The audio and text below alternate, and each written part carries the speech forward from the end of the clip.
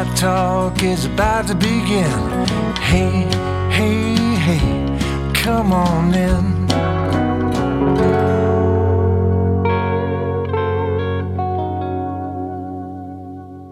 Welcome back to Buckeye Talk. Stephen Means, Nathan Baird, and Drew Gillis. And just off the bat, just with some newsy stuff.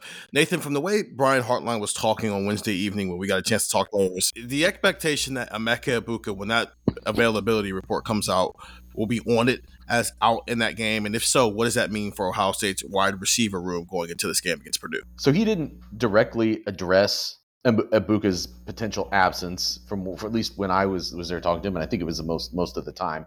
I don't know if that's necessary, though. The way Ryan Day was talking about it earlier this week, saying when he emphasized this is not a long-term issue, I think that's his way of telegraphing to us and to fans, when you don't see him Saturday, know that it is not a long-term issue.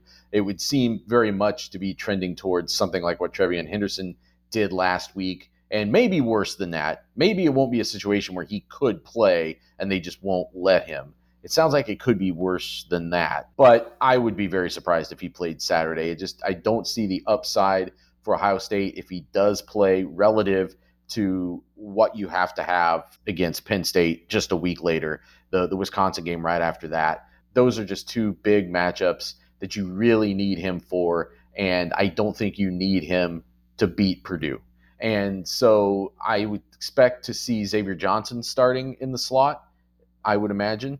I tried to ask about Brandon Ennis. He did say that Ennis, he likes the development they're getting there. He's coming along.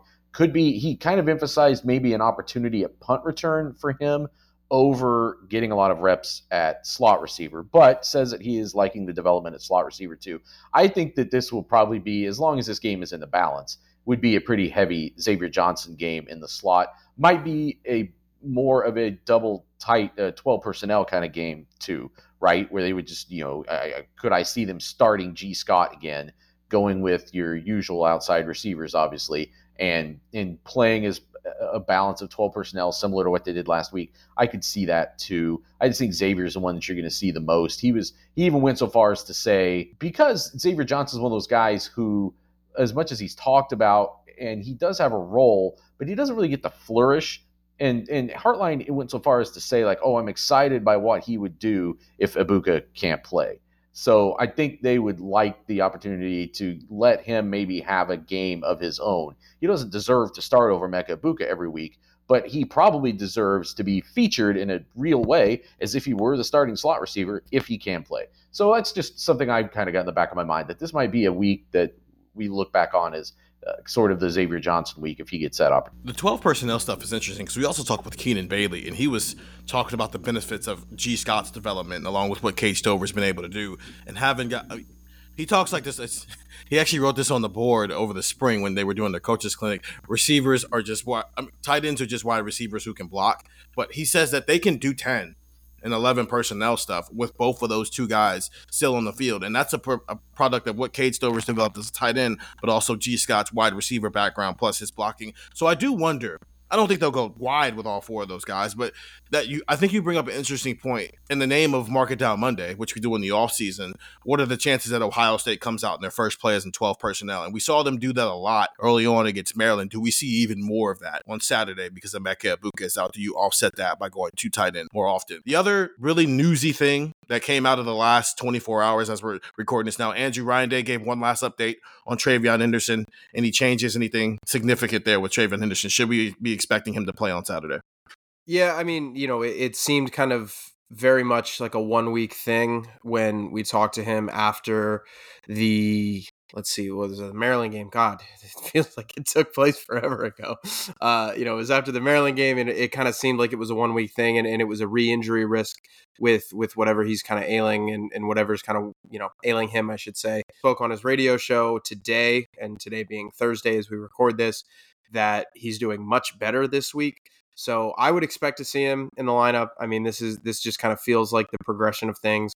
He's going to miss a week and then he'll be back. He didn't want to have him get out there when he's not ready to play. He didn't want to have him get out there when re-injure it. And you've got Penn State looming. And that's not a situation where you want to go into a big game injured and kind of down on the depth chart. So yeah, it just made a lot of sense that you would leave him out for a week and kind of seems like he's going to be ready to go for Saturday. Henderson went for 98 yards and 2 touchdowns against Purdue as a freshman, and it's a different team and a different, not just personnel, but different coaching staff, so maybe there's no carryover there. It's just worth pointing out that he had a good game the last time they played Purdue. So that's the new stuff.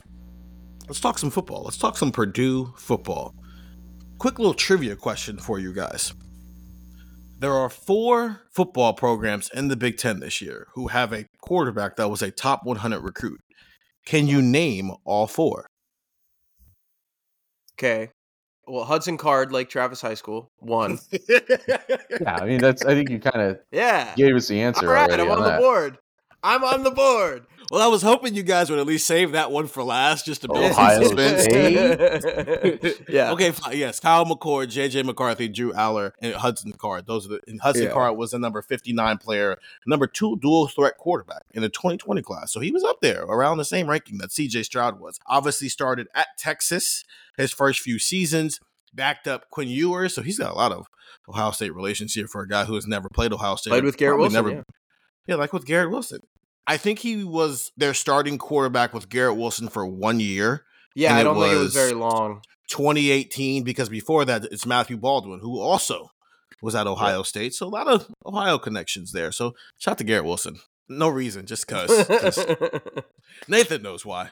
That's all that matters there. But Hudson Card obviously backed up Quinn Ewers last season once Quinn Ewers spent 6 months in Columbus and then transferred to Texas for the 2022 season. And now he's at Purdue. For so far this season, he's 136 of 214. That's 63.6% completion percentage for 1,491 yards, 6 touchdowns, and 5 interceptions. Nathan, Purdue not the most explosive passing attack, and maybe that's even giving it a little too much credit, but what's the threat level that Hudson Card provides as a guy he's got the top 100 pedigree at least? You know, if this were last year's Ohio State defense, or certainly the 2021 Ohio State defense, I would say that there was more threat level. Just based on what I've seen, and you can look at those numbers, if you take those numbers that you were just rattling off a step farther, pretty pedestrian, frankly. I mean, they're like, he right now is the leader of the Big Ten rag arm brigade.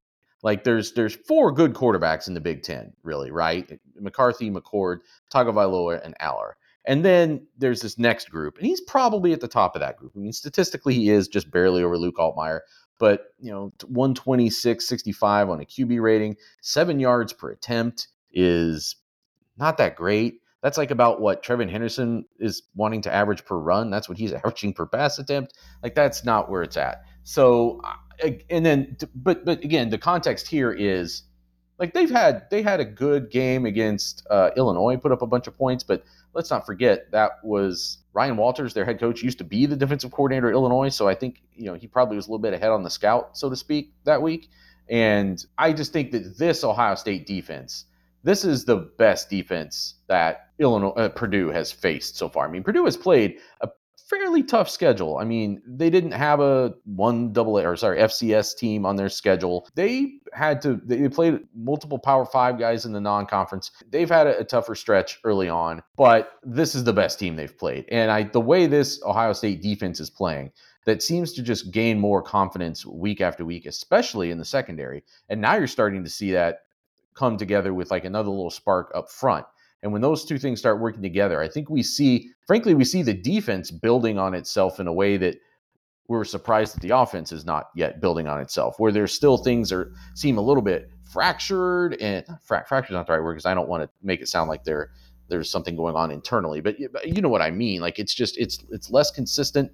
It's not as cohesive right now. And defensively, it seems to be really building towards that. I think this will be a tough matchup for Hudson Card versus it being a tough matchup for Ohio State. Andrew, who's this game for? And what I mean by that is every week we was like, the Western Kentucky game was like, oh, this is the chance to really see if the secondaries, how they hold up. Even if it's not the most like-minded talent opponent, it's just the way they play provided that opportunity. Notre Dame was probably a macro view at things just because that was a top 10 opponent. But then you get Maryland in here and it's like, okay, can we see the defensive line start to get going? How are these safeties looking? How are these linebackers? As you've tried to learn more about them, who can we learn more about from these 3 groups, the defensive line, the linebackers, and the safeties and the cornerbacks going into Saturday's game? That's a good question. I don't want to say anybody on the defense. Like I want to say more. I think the coaching staff has a bigger job than anybody else this week. That's Just exactly what I was because thinking. this is like I'm gonna disregard your prompts, and I'm gonna do choice No. E. You didn't. I'm gonna write in Yeah. choice Listen, E. there's always a chance to go other in these Yeah, multiple I'm choice going questions. other. So we're gonna get into this with my game predictions. If you've seen the outrageous predictions on YouTube, you know what I'm talking about. But this is a game where you have to get your team ready without some offensive talent. You've got obviously the offensive side of the thing. You've got the offensive side of the ball. The problems that are there, we don't need to relitigate that because we have done that a lot, and we're gonna do that eventually in the show. But you've got the offensive side of the ball. You've got the defensive side. I mean, you kind of are what you are at this point, but you've got Penn State next week. You've got all the makings of just a sleepy, snoozer, low energy game at Ross-Ade Stadium on Saturday at noon. It feels like this is the salad appetizer to the main course next Saturday, and you have to get your team ready to play. I know Jim Tressel said this a lot, where on your worst days, you have to be able to win. That has to be the bare minimum. That has to be the floor, that on your worst days where you don't have it, you have to be able to win. And I'm not saying that they're in danger of losing. I don't think that they are in danger of losing. However, I do think they are in danger of playing pretty sloppily and not going out there or going out there and not playing pretty well, because again, the weather's not going to cooperate. You're going to be down one of your best players. It's a game where you look at and say, it's Purdue. I mean, Purdue doesn't really do anything well. Like, Hudson Card, that 7 yards per attempt, that's 81st in the country. There, you look at some of these things and go, wow, Ohio State should really just kind of trounce them here.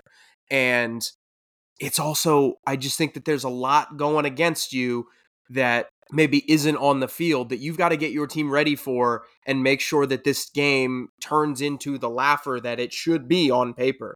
You've got to make sure that this game turns into, hey, we can dominate a team that we should dominate, because the Maryland game last week, that was a little dicey for 3 quarters, right up until maybe the fourth quarter when Ohio State started to pull away. Like, this is a game, I think, where the coaching staff has really got to prove something, and not prove something in the fact that like they can do the job, but prove something in the fact that you can get your team up for a game that, frankly, there's not a lot to get up for. So, are there football things about Purdue that makes you think that they're going to give Ohio State trouble, or are you just thinking that any mid-tier, lower-tier Big Ten team that Ohio State was playing this week, your analysis might be similar, that they're just susceptible for some reason this week? Yeah, I think that they're susceptible this week. I just think that this is a tough spot. Purdue, I mean, you look at their offense, you look at their defense. They haven't really done a ton well.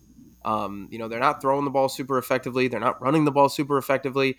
I don't know if there's some magical third thing that they're not doing effectively, but that they are doing effectively, Winning. or what?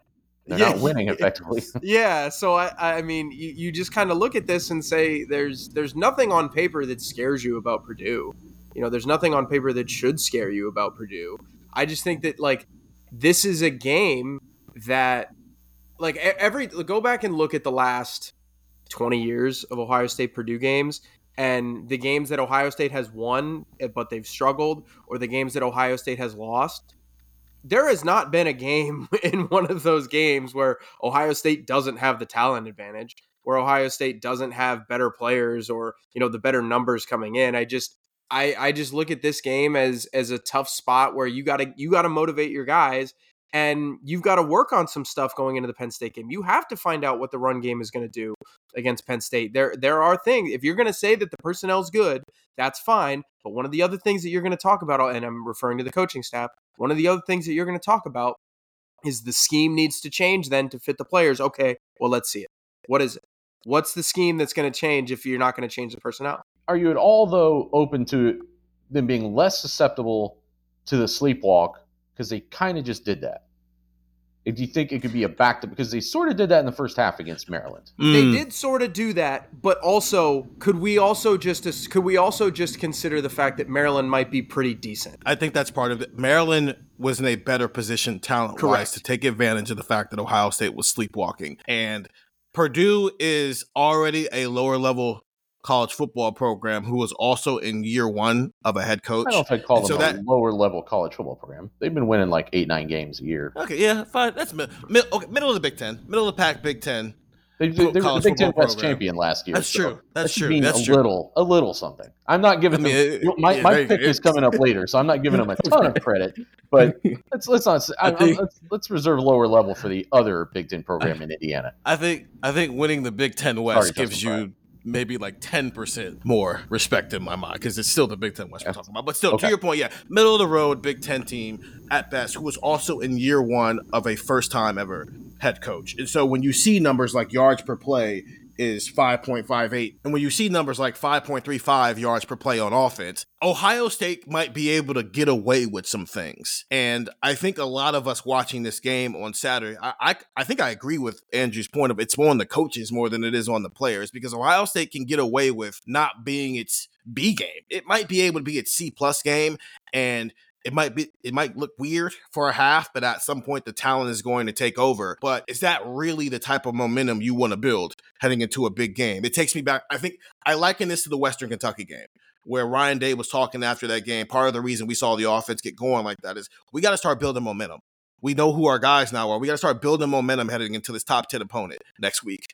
I think the same approach needs to be applied there. They tried to get started fast against Maryland and it didn't work. It needs to go. I want to see, they need to score at least 20 points in the first half for me personally, because I need to see this offense get, I have all faith in this defense and not letting Purdue do much of anything. I need to see this offense start fast and never really take its foot off the gas, because they need to start building momentum heading into, once again, another top 10, potentially top 5 opponent, depending on how some other things go this weekend. I agree with this being a big week for the coaches, just because of what you said before. But I also think that we talked before about how this schedule is sort of syncing up in a weird way. And this could be a similar progression. You know, I thought they were a little bit sluggish in some ways against both Indiana and Western Kentucky. And there were some things, the quarterback dynamic at that point probably played a little bit into that it was harder to get an offensive rhythm, etc. But then they lit it up against Western Kentucky. That's a pretty similar level of program to what Purdue is, frankly, year in and year out right now. And that got them the momentum that they needed. I don't know, did it make the difference against Notre Dame? That arguable. You know, you had to win that game with in some very specific ways against a very specific opponent.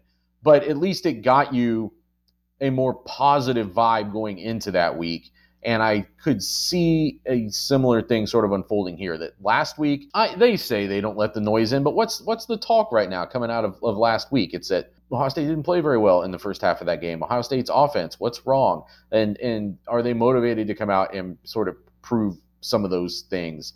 This is still, I don't think we're being naive to still be waiting for the point where this offense does do something else. And it may not come via this offensive line just figuring it out and having a breakthrough that then carries them through the rest of the year. That's where I think you're being naive if you're expecting that. But I think that through strategic decisions and just some tweaks like that, I think they can unlock something in this offense, whether it happens this week or not. But I'm always on alert for the week that happens at this point. Nathan, after the Western Kentucky game, I thought you made a really intriguing point about Ohio State's just offensive line in general, because I think we came into that game looking for reasons to believe it can get better. And then they pushed around the Western Kentucky team, whose defense just wasn't very good. And you called it fool's gold. Purdue is allowing 4.29 yards per carry this year. And you're getting Travion Henderson back, obviously, as you mentioned earlier, is averaging 6.7 yards per carry. So basically, he's almost running for as much as Hudson Card is throwing for in the game. Let's just say Ohio State comes out and pushes Purdue around. Go to our YouTube channel, type in Buckeye Talk on YouTube, and go check out our outrageous predictions. Nathan and I both went with the run game for outrageous predictions. I'll let you guys go watch the video and see what those were. Let's just say our outrageous predictions come true. They push Purdue around for 60 minutes. Travion Henderson has 150 plus yards. Chip Trainum is running well. We even see stuff from Mayan Williams at some point. Maybe. We're not. Mayan Williams is clearly third, and they don't really give him the ball anymore. But the run game looks as crisp as it's looked all year. Is that fool's gold? Maybe. But I would say I've probably, maybe this isn't fair. I look at it different now. I think it is fair because your perspective changes the more information you get. When you actually look at the numbers for Purdue, it gets worse because when you adjust for sack yardage, it pops it up over like 5 yards per carry. There's a site called College Football Nerds that I've been checking out more recently that does a lot of relative performance data. So like what a team does versus what it would be expected to do against the average team. Purdue on run defense there is like barely in the top 50. So they're not an abomination, but it's a team that Ohio State should be able to run the ball on. I think now what I would have considered fool's gold, maybe because of these circumstances, I think it was fool's gold in that it didn't tell us that this offense was getting better against a real opponent. But I don't discount the value of having a positive game at this point for this offensive line, for this running game, for these running backs. Like having a bounce back week after not really running the ball very well at Maryland. Like I think they ran the ball 26 times against Maryland, the two running backs anyway, taking out jet sweeps, taking out McCord scrambles. So Tranum and Williams, I think it was 26 carries. I think 11 of those went for 2, 1, 0, or negative yards. And then there was like another 5 that went for 3 yards. So 16 of the 26 went for 3 or fewer yards. So it wasn't that they're like losing yards. It's not like they're getting blown back. It's just like there's nothing there. There's no push at all. And I think they need to see the push. We got a texter question about, is it possible that as much as they talk about good on good and making the practices be harder than the games, is this D-line so good that it's could be hurting the development of this offensive line that clearly needs see something good and like get some confidence and some momentum?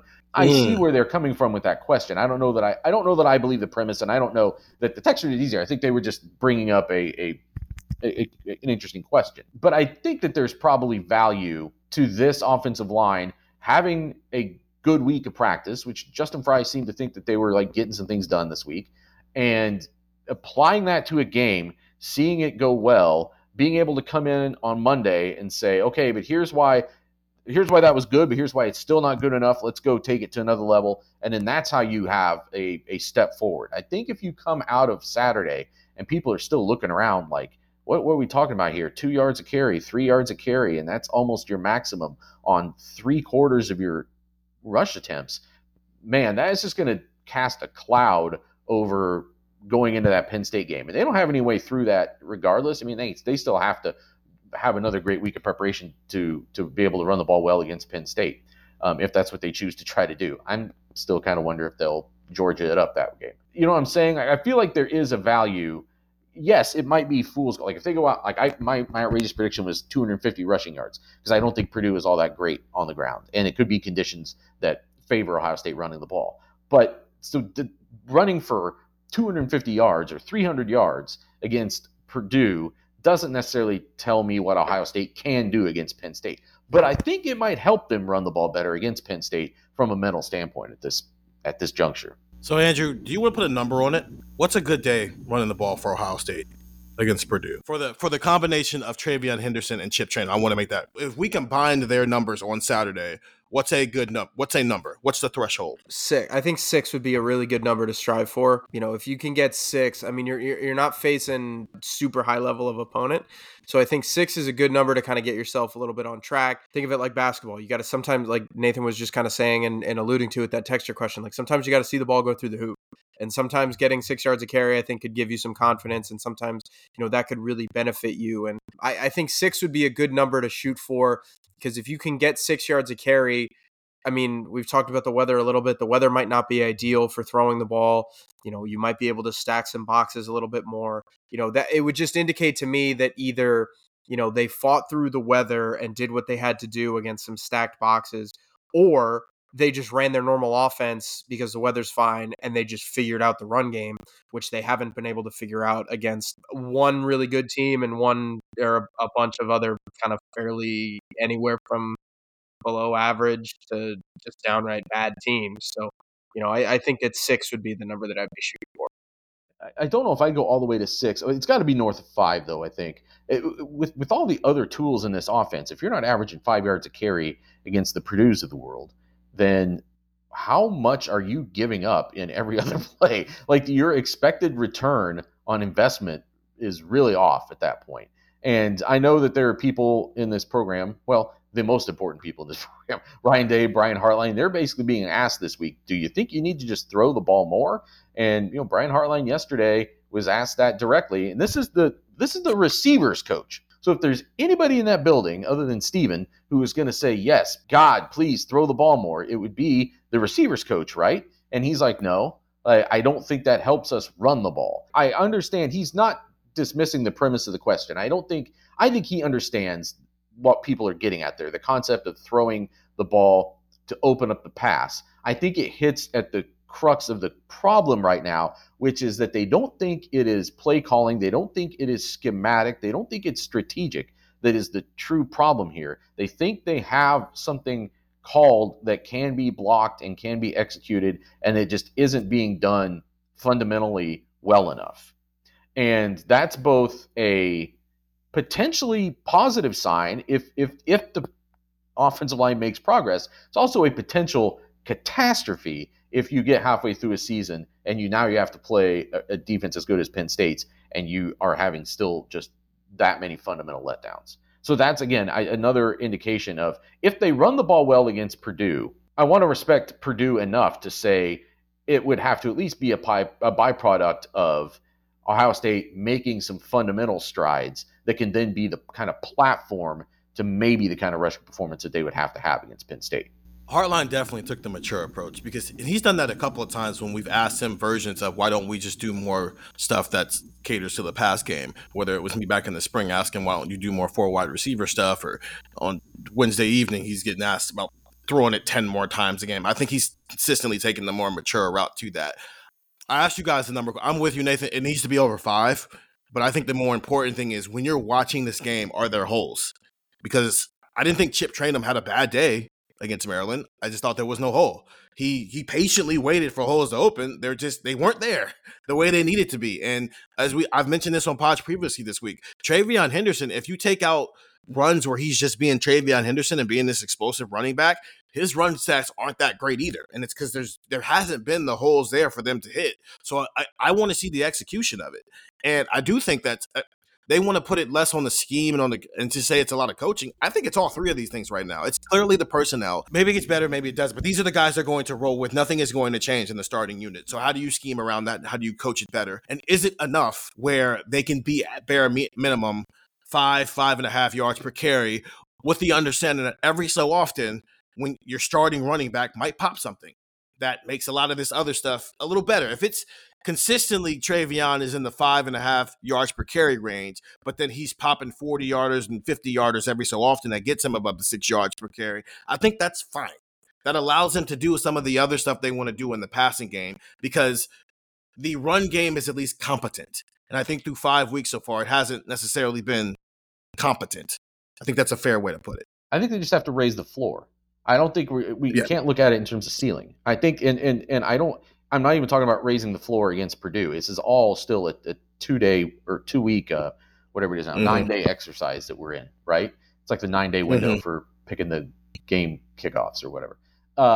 It's if you take a week where they went 20 of 26 carries for 3 or fewer yards against Maryland, and you turn that into 20 of 26 carries for 3 or more yards against Penn State, that's probably a win, right? Like if you can avoid, like, give Penn State some credit, they're going to stop you sometimes. It's a good front, but like if you can take it to where now you are not putting yourself in as many 2nd and 3rd and 8 and 9s as you were against Maryland, it really changes the complexion of the game. Getting 4 yards on first down compared to getting 1 or 2 yards on first down is kind of an eternity in some situations against a good defense, because it puts so many more options in your gun for that second down play. And as much as we want to see Ohio State throw the ball more, and yes, I'm putting myself in that category, I do think they probably need to be more liberal with that.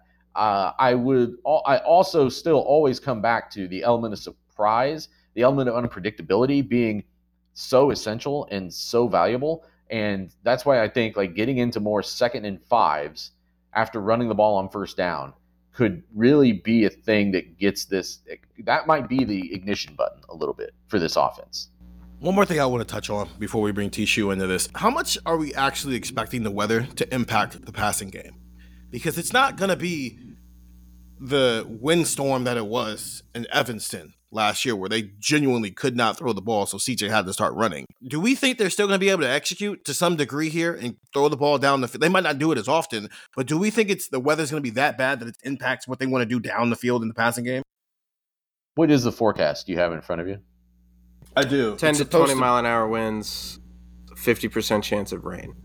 So enough to hamper it, but not enough to bring it to a screeching halt, I think.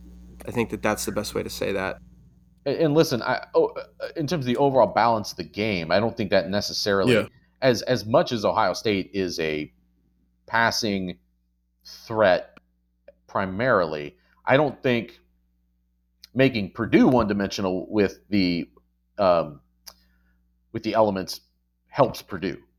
I think they need to be able to throw the ball too if they have any chance of winning this game. There's a reason why Hudson Card was the first name that you mentioned as far as talking about Purdue, right? That is very true. One more thing, I think that brings up an important point though, Nathan, because if you're going to make a complaint about Ohio State's defense, it's been the run defense up the middle.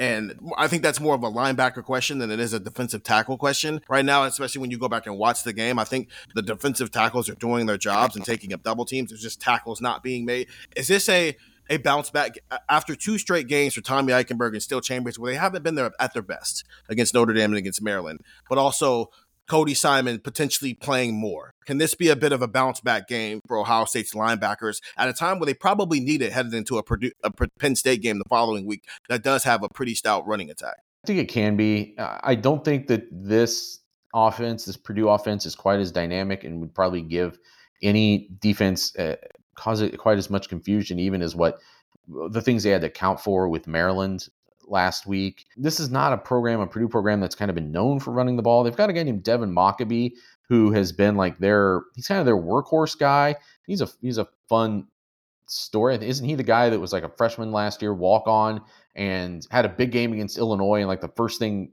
Ryan Walters did when he got the head coaching job was give him a scholarship? I think that was Devin Mockabee, if I remember right. They have another guy, Tyrone Tracy, but I'm pretty sure he just got hurt. I don't think he's available. Maccabee's averaging like 4 yards a carry. Like this isn't a team that should be able to come out and push Ohio State around up front by any means. So I think it is an opportunity, and I'm curious that this is an adjustment that the defense is having to make, right? Like we talked before, just a couple weeks ago, the whole story was, well, they've changed what they're doing with the linebackers. Tommy Eichenberg isn't on the attack as much anymore, and that's what's made this defense better. And then all of a sudden it's like, well, why isn't Tommy Eichenberg doing as much? It's like, well, they were making him change kind of on the fly the way that he plays defense a little bit. It's taking him away from the thing that he thrived in the most last year. There's probably a reason why we had never seen Tommy Eichenberg play as well as he did last year when Jim Knowles using him in that way. And it might just be that that's the best way to use him, and using him in a different caliber, different way isn't as impressive. But I don't think that means that at the end of the day, as long as the defense overall is better, who cares? Like if you're an Ohio State fan, right? Like that's a trade-off you're going to take, right? Tommy Eichenberg doesn't get to be an All-American this year. That's unfortunate, maybe. But your defense is now like one of the 10 or 15 best in the country. Like who wouldn't take that trade? And it's not like his production is down. He's still amongst the team leaders in linebackers this year. His situation reminds me very much of Jordan Fuller 2018 to Jordan Fuller 2019. In 2018, Jordan Fuller was leading this team in tackles. And it's like, oh, that's great, but also that's probably not a good thing.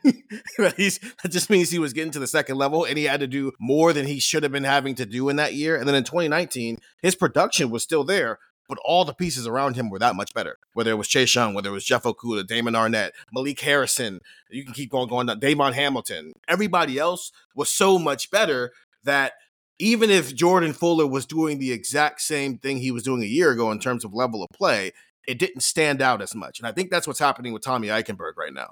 He was the eraser. He just wasn't worn down to the nub the way he was in 2018. Yes. Yeah, that's probably a good way to put it. Andrew, any thoughts? Linebacker play, is this like a bounce back game for them, or kind of a get right game? Maybe that's a better way to put it.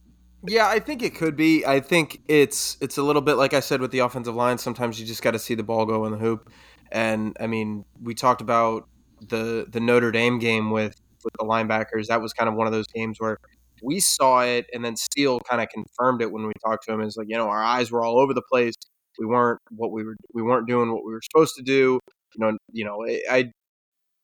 I looked at that game as, you know what, you're playing a good team. They're throwing a lot of different things at you. It's not like one of those things where you're playing an opposing offense that, they do one thing. Like, you actually had to be worried about the run and the pass when you played Notre Dame. So I was maybe a little bit more forgiving about that. I'm not going to say that they played well, but I understood kind of why that they were in limbo for a little bit and why there were some, maybe miscommunications early on in that game.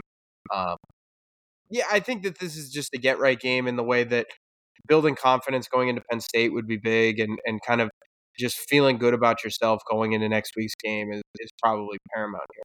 So once again, I'm kicking Nathan and Andrew off the pod, and I'll bring in Tishu, and we'll talk about some best bets heading into Ohio State's game with Purdue. And then after that, I'll bring those two back, and we'll give our game picks when we come back here on Buckeye Talk. And we're back here on Buckeye Talk. I'm joined by Tishu, Nathan, and Andrew. They went somewhere. They'll be back. Don't worry about them. They'll be all right. Tishu, I want to get straight into this line because depending on where you're looking, your line for the Ohio State-Purdue game is anywhere from 2 to 3 points higher for Ohio State being a favorite in that. What is your line, and also how do you come to that conclusion? Yeah, so I project Ohio State minus 21. Now, I do know where they're expecting potentially some weather for this game. So, my numbers don't take that into account. So caveat there. But Ohio State's back to being my number one defense. Ohio State and Michigan just keep jumping each other back and forth for being number one in my defensive ratings. Ohio State's offense is 15th. But on the other side, you got Purdue, who's 48th on offense and 71st on defense. And they're kind of battling some injuries, most notably to quarterback Hudson Card. So I like Ohio State here. I mean, I know there's a lot been made about past trips to West Lafayette, in particular the Rondale Moore game in 2018. But the thing that all of those upsets have in common is Purdue had some NFL talent that just really showed out. And I don't think this year's Purdue team has that. So, as an Ohio State fan, like, I'm kind of taking a sigh of relief there, knowing that I just don't think Purdue has the horses here. And again, when you factor in Ohio State's defense being as good as it is, I don't know how Purdue's going to put points on the board with their offense. We said your line is 21.2 as Ohio State being the favorite in that situation. Yeah. We mentioned that as well on this pod, the fact that there is no Rondale Moore out there, so Ohio State may be able to. It's played with his food. It's felt like at times this year they might be able to do that, not have to necessarily pay for that. Getting into some best bets here, there's a potential chance that Emeka Egbuka does not play on Saturday. We'll know that for sure when the availability report comes out on Saturday. But how is that impacting the way people should maybe be betting some other skill positions for Ohio State? Honestly, there wasn't a ton that I liked this week. Again, factoring in potential weather impacts here, I don't think there's going to be a ton of points. So, again, I hate to give out the under because I know that's boring to bet. But if I did have to make a play, I think I would lean to the under. But I think as far as the best bet goes, I think the Purdue team total under 14.5. I like that. I don't see. I mean, my gosh, Ohio State held Notre Dame to 14 points. I don't know how Purdue's going to put up more than 14 on them, especially when you factor in the weather. So I like the Purdue team total under. And you mentioned Emeka Egbuka probably not playing. I think that opens up, I know that X is probably going to get a lot of those snaps, but I think it's going to open up more Cade Stover this week. So I'm going to go Cade Stover over 37.5 receiving yards as well. It's interesting. There was a time in Ohio State history, very recent history, where I would have looked at you like you were crazy for saying that any tight end was going to get over 36 yards receiving in a game. And now it just feels like stealing money almost, even if Emeka Egbuka was playing. Well, and the crazy thing is not only you're right. In years past, it'd be like, yeah, okay, an Ohio State tight end is going to have 37 receiving yards. But when I looked at this, the first thing I thought was, I mean, could he get that on one play? I think he could get that on one play. So, it's not necessarily that he's got to have a bunch of catches to get there. As he showed last week, like, he's capable of getting some yards after the catch. So if he gets between 3 and 5 catches, I don't see any way he's not going to go over 37.5 yards. He's had catches in 4 or 5 games, and his longest catch in 3 of those 4 games has been at least 40 yards. So to your point, yeah, he might just get that all in one explosive play. Anything else that fans should be looking into as potential best bets before we get into maybe some things around the country? Nothing else on this game. I've got a couple of national bets here that I like, but nothing else on this game. Like I said, this what I think is going to be a low scoring game. So not a ton from a betting. Nothing fun anyway. I could give out a bunch of under stuff, but that's no fun. That's a fair point. This will be fun a week from now, guys. I feel like it's deja vu to right before the Notre Dame game, where it's like, hey man, just wait one more week and it'll get interesting. Anything around the country, people should be keeping their eyes on. I think it's a decent week for college football. Yeah, I mean, most notably Washington, Oregon this week. I like the under 67 in that game. I know that's one of those games where you think of those two teams as like, oh, well, they're kind of finesse, pass heavy, going to score a bunch of points, but I project that to go under pretty comfortably. So I'm going to play the under 67 there. And then I also, Virginia Tech is a team that I've kind of bet against quite a bit. I have a season win total under on them. But I like them this week, -1.5 against Wake Forest, who is in a really bad spot here because Wake Forest played Clemson last week, which is like their Super Bowl. Played them really tough. It was only a 4 or 5 point game. I think it was 17-12 was the final. So they played a really hard fought game against Clemson last week and now has to turn around and play Virginia Tech, who doesn't really excite anyone. So I think Virginia Tech's in a good spot here. I'm going to lay the 1.5 with the Hokies. We're 5 games in with this Ohio State offense, and regardless of whether we're looking at the TSI index or we're looking at literally anybody else, if you would have thought what would have been rated higher coming into the year for Ohio State, it would have been the offense. And I think we're entering a window where the benefit of the doubt is maybe being questioned a little bit. How has that play affected your rankings and how you're viewing Ohio State's offense? Yeah, I mean, it definitely has. And I think I said on this podcast in the preseason that, I had the offense number 1 coming into the season. I had the defense, I think, somewhere in the high teens. But I said, I expect this defensive rating to climb. And if that does, I think that's going to raise Ohio State's ceiling as a team. What I hadn't really accounted for, though, is the offense being what it's been like. I mean, they've only scored over 30 in one game? They've had over 30 multiples. They've had over 40 points once, and that was against Western Kentucky with 66. Other than that, they've been living in the 30s. Yeah, I mean, for a team that you expect to average in the 40s, what we've kind of grown accustomed to, I just did not see this much of a dip coming offensively. I mean, we knew last year they couldn't really run the ball, yet they insisted on doing it. We're kind of back to that same thing now. We're like, I know Ryan Day says, we're not going to bang our heads against the wall, but like, this is now a year and a half of them just banging their heads on the wall. And I don't understand it. I'm kind of with you guys. I know you in particular have been like, let's just go air raid. I'm all for it. Go air raid. I say that jokingly. Throw the ball more to open up the run. I feel like they're kind of doing it backwards. And again, I don't know more about football than Ryan Day. I'm not pretending to, but to me, it would seem like if you would throw the ball first and soften the defense, you'd be able to get your yards per carry above, 2.5 for a game. So I am frustrated with that. My ratings reflect that. And, I do think if they want to win a national championship, they've got to get the offense figured out. And it's going to be so frustrating as a fan if they don't, because this year is so wide open that it's like, if you had your average Ohio State offense from the last 5 years with this defense, you would win the national championship. So I hope they get it figured out. It's been frustrating and will continue to be frustrating to watch if they can't get that side figured out.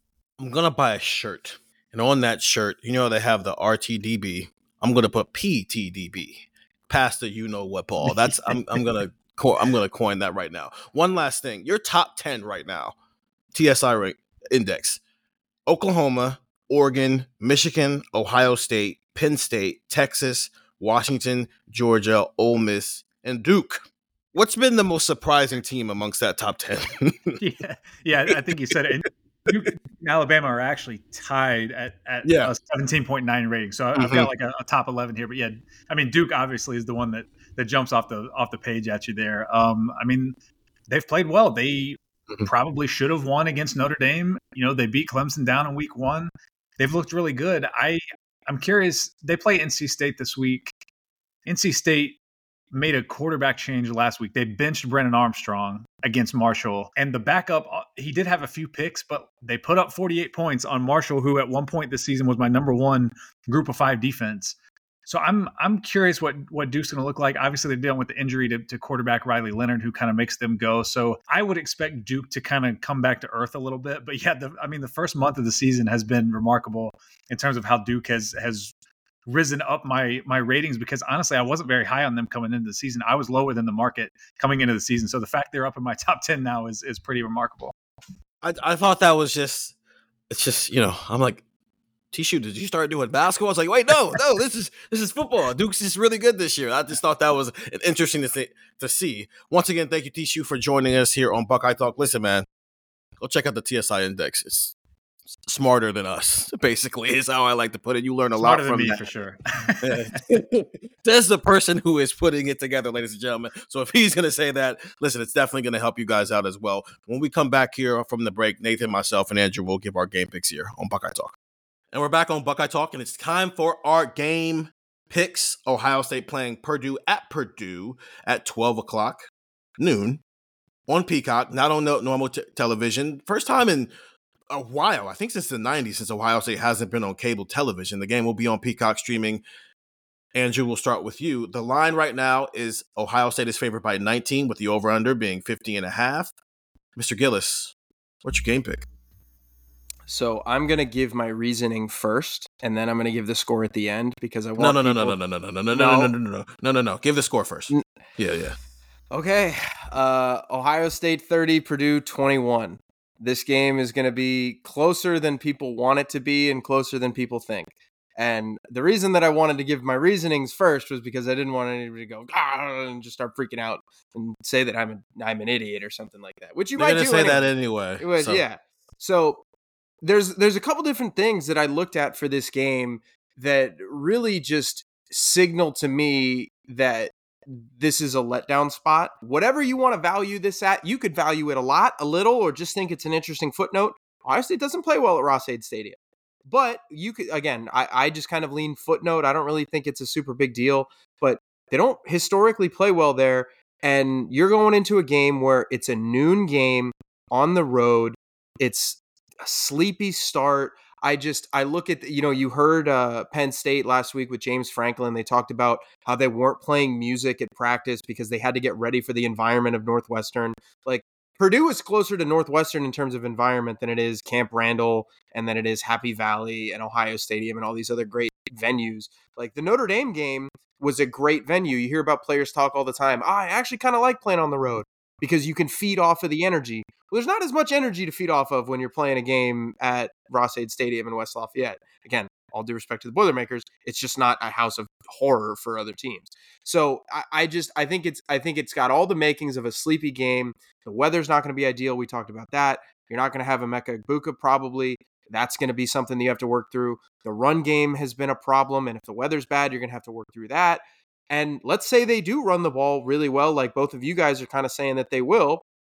That also burns the clock a little bit. That also lends itself to a closer game because Ohio State has played 5 games this year, and 3 of these teams have pretty much exclusively came into the game and said, we're going to run the ball. That's what we're going to do. One of them, Notre Dame, thought that they could run the ball to win the game, which they almost did. And that was their goal, was that we can run to win. Indiana and Youngstown State said, we're going to run the ball so the game ends as quickly as possible. But in those games, Ohio State scored 23, 35, and 17 points. Like, the score can stay down if a team is able to, even if you don't run the ball super effectively, the score can stay down. You got Penn State next week. That's a big letdown spot. And personally, you mentioned the line. The line is 19. This reeks to me. Like, if you're a gambler, you steer into the stink, and this stinks because Ohio State is the same amount of favorite as they were against Maryland last week. It's the same line. The line last week against Maryland was anywhere from 19 to 20, and that's what this Purdue line is. And the over/under is down to 50.5. So basically, what are they saying? That this game is going to be 35-14, 34-17? Like, this is kind of what they're predicting. They're not saying that Vegas, notoriously smart, doesn't think that Ohio State's going to walk in there and win 52-7. Like, they don't think that this game is going to be that. So I'm going to say 30-21. I think Purdue is never going to have a chance of winning this game. It's going to be a little bit like the Maryland game where we're just sitting up there going, wow, Ohio State's really not playing that well. what are they, well, Purdue, they don't have a shot of winning, but Ohio State's just not playing their A game. They might not even be playing their B game. I just think that this is a game where you get through, you burn the tape, you say, we'll never speak of this again. Now it's time to focus on Penn State. And fortunately for a lot of people, this game is on Peacock, so it's kind of like if a tree falls in the forest and nobody hears it, does it make a sound? It's like if Ohio State plays like crap against Purdue and nobody sees it, did anybody really see it? Like, can anybody really talk about it? So, yeah, Ohio State's not going to play that well. They're going to win by single digits, and we're just basically going to say, wow, that was a mess, but now it's time to focus on Penn State. I can't wait till these streaming numbers come out like next Monday or I'm Tuesday, fascinated. just so it can prove you wrong in the nobody saw it conversation. Because I think a lot of people are going to see. This. Ohio State fans are going to do it. I just don't think they're going to be happy about it. So Andrew taking Purdue plus 19, but the over by literally half a point. He's taking the over. That's flirting with it, man. I'm going to go Ohio State 38-9. I think this game might play out very similar to the Ohio State Maryland game, except Ohio State is not going to give Purdue an opportunity to be in field position to start the game, so they score a touchdown, and then maybe Ohio State's defense comes out the second half and isn't sleepwalking through the first drive, so Maryland gets to go down there and score a touchdown. But you take those two things away, Maryland scored 3 points the rest of the game. I think the weather will have a little bit of an impact on Ohio State's ability to be explosive in the pass game. I think this is a week where Ryan Day might try to force it with the run game and see if they can get some holes open for Travion Henderson and train them and get things going there. But I also just think that Ohio State might do its work early and then try to get out of here so they can put their focus into the Penn State week. Because I think if they score 28 points in the first half, maybe they get 10 in the second half, and then they just kind of call it a day from there and run that clock out so they can get to the Penn State game. So it's a combination of, I have only seen this offense score 40 points once, and it was against Western Kentucky, who is not known for their defense. And it's a combination of the weather maybe preventing them from being as explosive as they want to be, but then also Ryan Day, Justin Fry, Brian Hartline really trying to get this run game going, especially since you've got your lead dog back there in Travion Henderson. So that's me taking Ohio State to cover, but I'm also taking the under, which Ohio State has kind of lived at this season. Nathan, what's your game score? I really tried to get to an under. I couldn't quite get there with this one. I'm going 38-16, which may mean that you and I are sitting next to each other just waiting to see if Purdue gets kind of a backdoor cover late in this game there in the fourth quarter. I mean, we'll be doing other work too. But listen, I'm not that worried about Ohio State's history in West Lafayette. There's only two guys on this roster who were around for that game in 2018. It's Matt Jones and Josh Proctor. And yeah, they play now, but they didn't play then, and they weren't the reason why that loss happened. And having some familiarity with the history of that series, I was covering the other team in 2018. I was around for one of the other losses prior to that, the one where Ryan Kerrigan kind of came in. And it was cases where there were some Ohio State teams that had some flaws that could be exposed, and Purdue had the NFL talent to do it. That was especially true of 2018. Like Rondell Moore was just kind of unreal that night. There ain't no Rondell Moore on this Purdue roster this year. And I think Purdue is a little bit better than its record, but I don't think that it is going to be able to offensively challenge Ohio State. Like I'm seeing too much from this defense, and especially relative to what I think Purdue can put on the field in terms of efficiency and in terms of being able to reach and get the kind of explosive plays that it would take. Now, obviously, the weather can be an equalizer. Playing on the road can sometimes be an equalizer.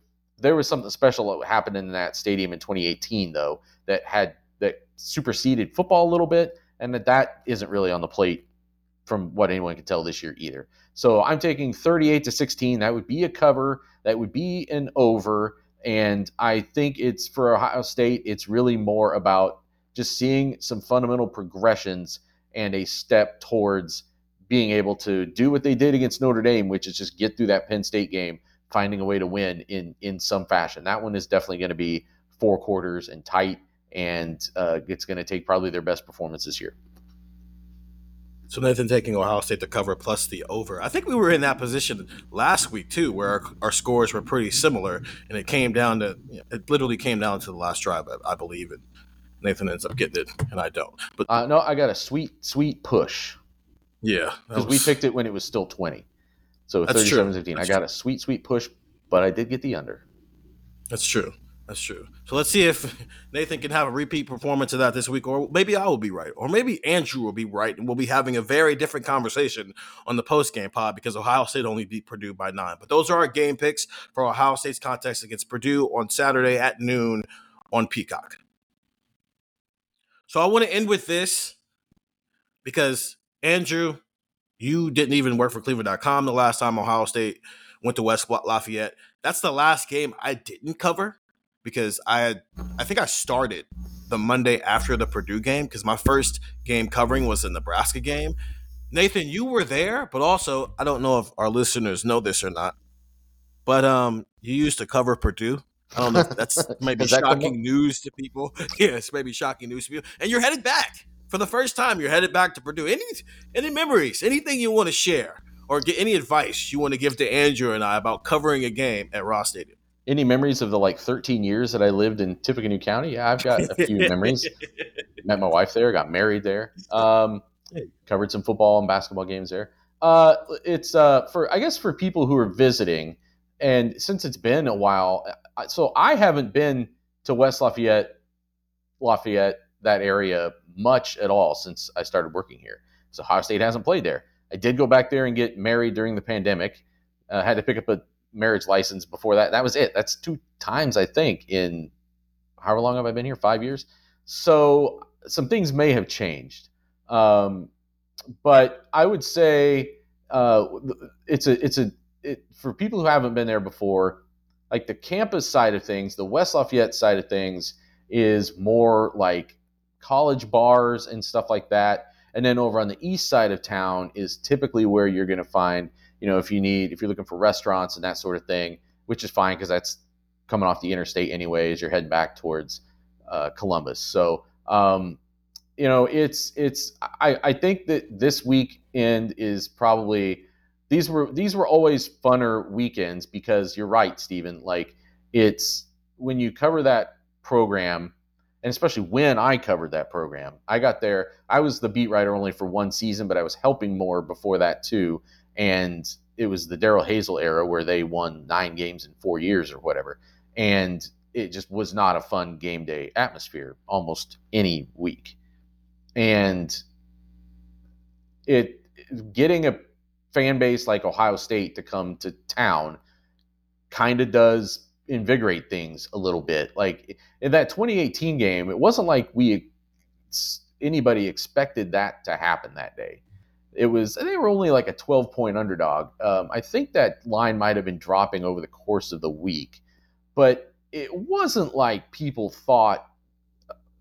I don't think that there was like an upset alert, but I do remember just being around the stadium that day, and maybe it's something that you think in like retrospect, your brain matches it up, and maybe it just felt different that day. It was like a late afternoon game, and it just had a different vibe that day because all the stuff that was going on with Tyler Trent.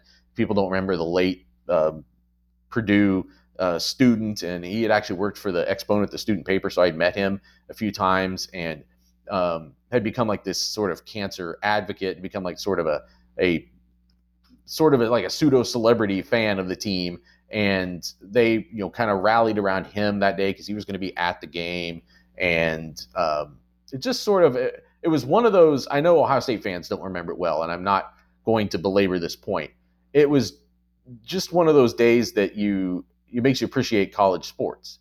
And it sucked. One of the first things I said when I got here, like it sucks for Ohio State fans that you're more often the ones that have to be on the receiving end of the special moments in sports. Cause like it's when David kills Goliath, like that's what people remember. And that's what people across the country kind of gravitate towards. When Ohio State beats Purdue 58-30, whatever it was a couple years ago, people are just like, what? Did that game happen? Like you move right past it. So, I don't anticipate that happening this year, as I said, by my score. But it's for people who are coming into town, I would just say, where should they go? I know there's famous places out there like the Triple X Diner. People really get a kick out of. That's like one of the more famous places. Go there and get a burger, get a root beer. That'll probably be pretty packed on game day. There's a place called South Street Smokehouse if you like barbecue. That's over on the Lafayette side. that I'm a big fan of, but their hours have gotten kind of tight over the years. So check on that, see when they're actually going to be open if you're in town this weekend. And where else? I'm forgetting the name of it now. There's a good steakhouse over right off the interstate. Mountain Jacks. Mountain Jacks is a decent steakhouse I think people would like, right off of I-65 on the east side. So maybe check that out if that's the thing you're looking for. Looking for a nicer place to eat this weekend. But just a lot of options. It's not my favorite Big Ten town. Having lived there for 13 years, I think you have more fun in other Big Ten towns. But as you learned in 2018, the fun thing is when you get to leave with a win if you're an Ohio State fan. So there you have it. Nathan got to talk about his experience at Purdue one last time. I know you guys love it. I love it. Actually, I thought it was helpful this time around. There have been other times where people are like, stop talking about Purdue, but I thought it was pretty helpful this time around to go down memory lane of something you haven't done for 5 years. Well, and it was funny too because Nathan and I unknowingly actually covered the same game at Purdue in 2017. Ohio played at Purdue on a Friday night at Purdue, so I have also covered a game at Purdue.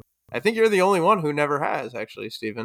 I have been to Purdue, though, because Ohio State, one of the regionals in the NCAA tournament back in 2020 was at Purdue. Right. We got the park literally right next to Ross-Ade Stadium and head over there. So I've been there. So I know we will not be parking right next to Ross-Ade Stadium for the football game. I can promise you that. Yeah, I've heard that there's a golf cart shuttle that you have to get on. So all three of us will be on that golf cart shuttle on Saturday, headed over to watch Ohio State face Purdue at noon at Peacock. So for Nathan Baird and for Andrew Gillis and for T. Shue, I'm Stephen Means, and that was Buckeye Talk.